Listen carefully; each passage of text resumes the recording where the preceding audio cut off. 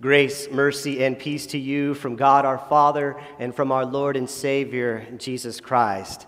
Amen. I'm so glad to be with you here on this Palm Sunday, and in many ways it's a privilege for me to be preaching on Palm Sunday because for some reason over the years I have rarely preached on Palm Sunday. But I got to thinking about it and I realized that Palm Sunday is around me practically every day of my life here at St. John's. In fact, as I was preparing this Palm Sunday service, I looked up from my computer screen, looked over at my bookshelf. I saw a cross that was given to me by Brian and Anne Marie Schluter, I think 10 years ago when I came back home to be a pastor. Here's a picture of it. It has palm branches on this cross, and it has the words, John 12:13, Hosanna. Blessed is he who comes in the name of the Lord. And then my wife reminded me that there's a picture above my head at my office, and it's been staring down at me for 10 years. And I was like, oh yeah, I look at that picture every day. It's by an artist by the name of Edie Harper. And she has these awesome prints depicting biblical scenes. I took a picture of it, here it is, and she titles this one, Here He Comes. She's got some great words about it. I encourage you to research it later, but I love the way the people are depicted. Different ages, male and female, even a child. All of them are holding palm branches, all of them set in the city of Jerusalem, all of them looking in one direction, all of them anticipating his arrival, his coming on the scene. And as many have called it, Jesus' triumphal entry into Jerusalem, here he comes. They're anticipating Jesus' arrival. They wanted to see him with their own eyes. Many had heard the rumors of what he had been doing over the past 3 years. Some of them had witnessed it with their very own eyes. In fact, they had just seen Lazarus raised from the dead by Jesus. And if they thought back over those 3 years, you look in the Gospel of John, what about all the miracles, water to wine, feeding of the 5,000, walking on water? What about the healings, the official's son, the healing at the pool, Bethesda, the healing of the man born blind? And what about his claims, very messianic in nature, his powerful teachings, the controversies over his identity, and his struggle with the corrupt Jewish government? His claim to be the great I am. Before Abraham was born, I am, he said. Controversial claims, controversial actions. He had cleared the temple of the money changers from the corruption to make it a house of prayer again. The people had to be thinking about what he could do. What might he do? Who could he be? And all of it was set in this backdrop of being occupied by the Romans.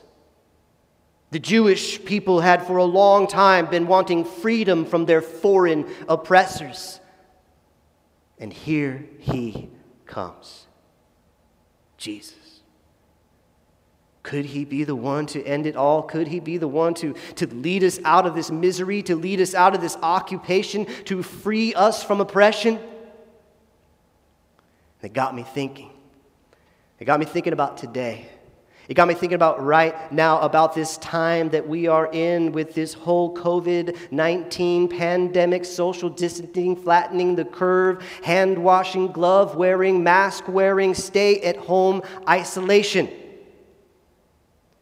We're not occupied and oppressed by a foreign government, but we are occupied and preoccupied and anxious and oppressed by this virus.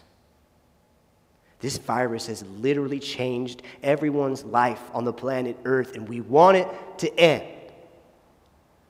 We've seen Jesus heal. We've seen him do the miracles. We've seen him stand up against all that is wrong, and we might be wondering now, too, about what he could do. We may be praying, rend the heavens and come down and eradicate this disease, restore our economy, heal those who are sick and dying. Let us embrace our loved ones again. Give us our jobs back. Like a blink of an eye, we know that he could do it. He could do it before Easter. He could do it before Maundy Thursday. He could do it right now. He could. But will he? Should he? Right now, we all have different expectations of God. 2,000 years ago, The Jewish people had different expectations of God and of his Messiah and how he would come and what it would look like and how he should do his thing in this world of ours. Hundreds of thousands of people had gathered in Jerusalem to celebrate the Passover. Man, there was no social distancing there. The city was jam-packed. People were everywhere. They were staying everywhere. They were staying in the outlying villages as well. Jews from all over the world had come home to celebrate, to worship, to remember God delivering them from the oppression in Egypt. God had done it before. Could he be doing it again with this Jesus? Could Jesus be the one that's going to set us free from Rome? John chapter 12, verse 12, the next day, the great crowd that had come for the festival, that had come for Passover, they heard, there was rumors that preceded Jesus, that Jesus was on his way to Jerusalem. And they took palm branches, and they went out to meet him. They were shouting, Hosanna, shouting, blessed is he who comes in the name of the Lord, shouting, blessed is the King of Israel. Wow. There's a whole bunch in that verse, a whole lot to preach on, a whole lot to talk on. But what about those palm branches, right? What's Palm Sunday without some palm branches, right? And I was thinking about that this past week, and I was like, wait a minute, I don't think Marianne is ordering any palm branches for the church. So I was riding bikes with my kids during PE this past week because I'm in charge of PE at my house, and we're going on a bike ride for PE. So we were down at the local church by our house, and I looked up and I see 10 huge palm trees. And I said, kids, girls, you got to climb up these palm trees and get some palm trees down. It's only about 50 or 60 feet up. This is going to be PE. They looked at me and they're like, no. I looked over, I saw on the ground a palm branch. It was like a gift from God. Here it is. It's a little old and brown now because I picked it a few days ago off of the ground, but I was like, God, yes, thank you for this palm branch. I grabbed this palm branch. We jumped on our bikes. I jumped on my Schwinn Beach Cruiser. I had one hand on the handlebar, one hand holding this palm, and I'm driving down the street on our bikes, and people started honking. It was awesome. I felt like I was at the very first Palm Sunday. But what is up with these palms? Why are they a big deal, you might be wondering? Well, you see, in Jesus' day, they were often used in processions. They were sometimes used in religious ones, and they grew plentifully near Jerusalem. But they had also become a symbol, a Jewish national symbol. Here's a palm on a Judean coin from the time of Jesus, and it was considered an emblem of victory, a nationalistic expression. And so as they sort of started waving these palms in the air, it would be similar to us waving an American flag at an inauguration, at a victory, at some sort of political victory. And so for them, it was sort of this blend of religion and nationalism coming together. In verse 13, it says they took palm branches and they went out to meet him, shouting, Hosanna. They're going out to meet him. He's coming into Jerusalem. They are pumped up. They are literally amped up. It says that they were shouting, that they were yelling, Hosanna, which literally means save us, we pray. Most likely they didn't know the literal meaning behind it. They kind of sort of used it as an exclamation, as a praise God. They're saying, praise God, blessed is he who comes in the name of the Lord. That's a messianic expression. It comes straight from Psalm 118. You got to read Psalm 118 this week to get into Holy Week. It's powerful connections. But basically, the people in the crowd, they're saying that Jesus is the Messiah. But the crowd, they continue to shout. And they say, blessed is the King of Israel. And Jesus is silent. Jesus is not denying it, which, by the way, that could be considered as insurrection on Jesus' part. But those words, the King of Israel, they weren't in the prophecy. The frenzied crowd, they sort of added, they called Jesus the King of Israel. On the one hand, that communicates to us, yes, the royalty of Jesus, but on the other hand, it informs us of the expectations of the crowd that very first Palm Sunday. They wanted a king. They wanted a king who would free them from what occupied them at the very moment, oppressed them at the very moment, that corrupt government, that corrupt leadership. They wanted a king, maybe a king like Alexander the Great, who rode in on his war horse Bucephalus into battle, into victory. His military power and his might conquer the world. Or maybe like Caesar Augustus, who led Rome, who conquered Greece. Perhaps Jesus will ride into Jerusalem, our powerful, mighty Messiah, our King of Israel, high on his war horse. Where the Maccabees had failed, Jesus would succeed. Jesus will lead a coup. He will light the fire of revolution. He would take the clearing of the temple to a whole new level. He just raised a man from the dead. If anyone can do it, he can do it. He's going to come into town. He's going to eradicate this COVID-19 Roman oppression forever, right here, right now. Save us, we pray. Hosanna, blessed is the King of Israel. But that's not how it goes, right? WWJD, what would Jesus do? John chapter 12, verse 14. Jesus found a young donkey and sat on it. What? A young donkey? No war horse like the great military leaders of Greece and Rome, Alexander the Great, Caesar Augustus, a young donkey? I love how the Zambian painter Emmanuel Nsama depicts Jesus coming calmly, peacefully into Jerusalem amongst all the people.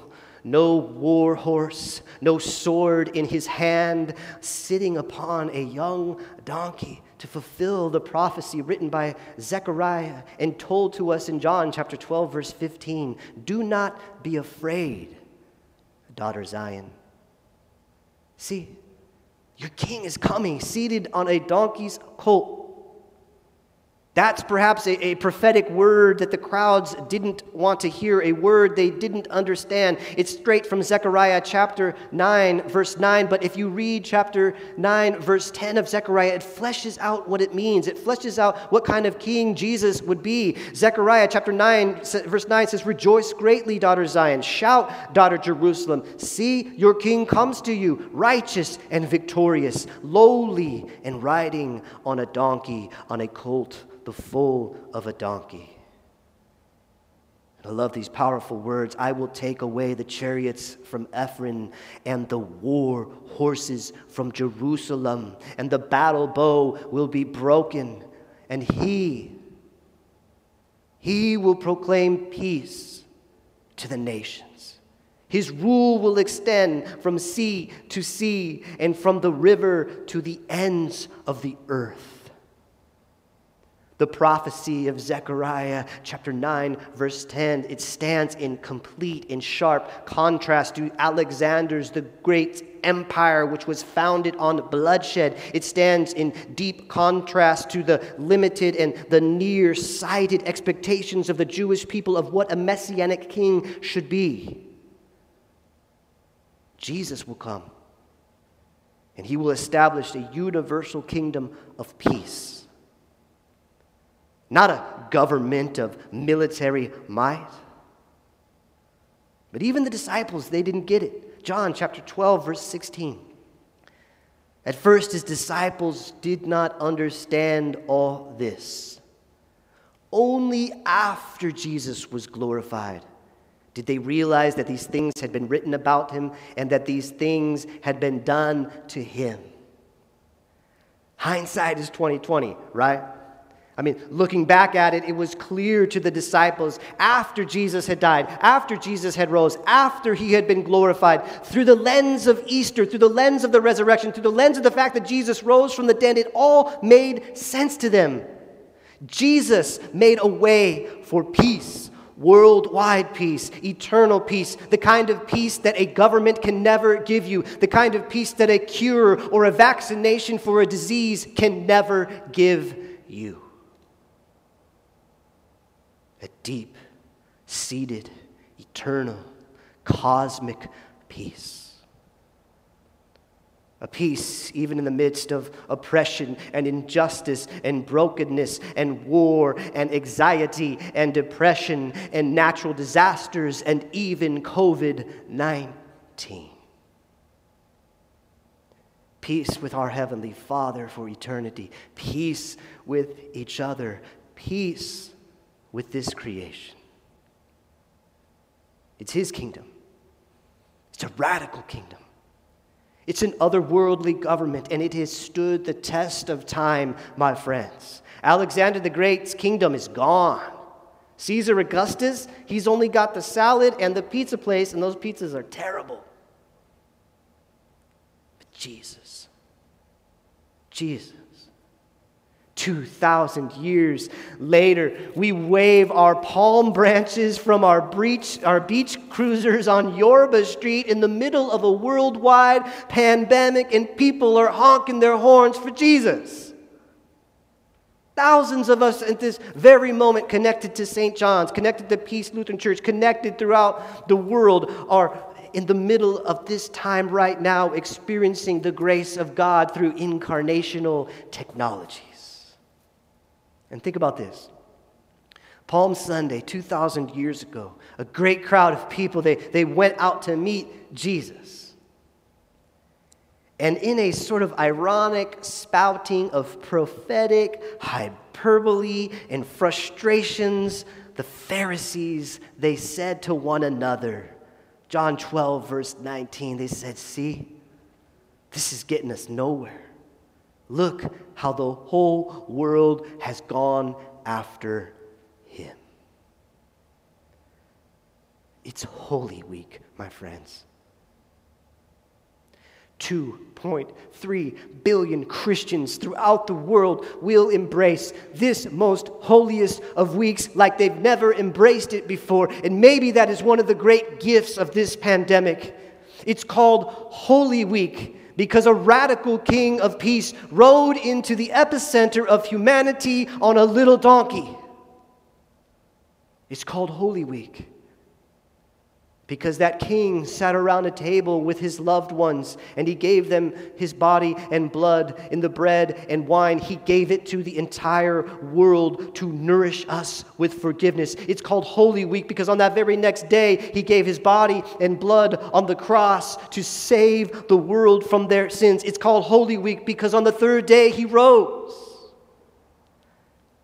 He rose from the grave to bring victory and peace to the world.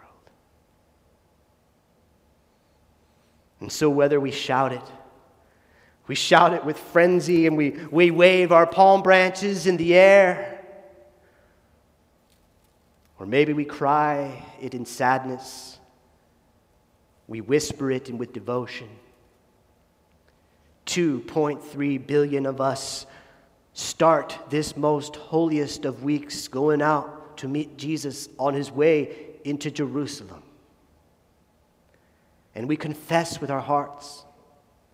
We confess with our lives. Hosanna, blessed is he who comes in the name of the Lord.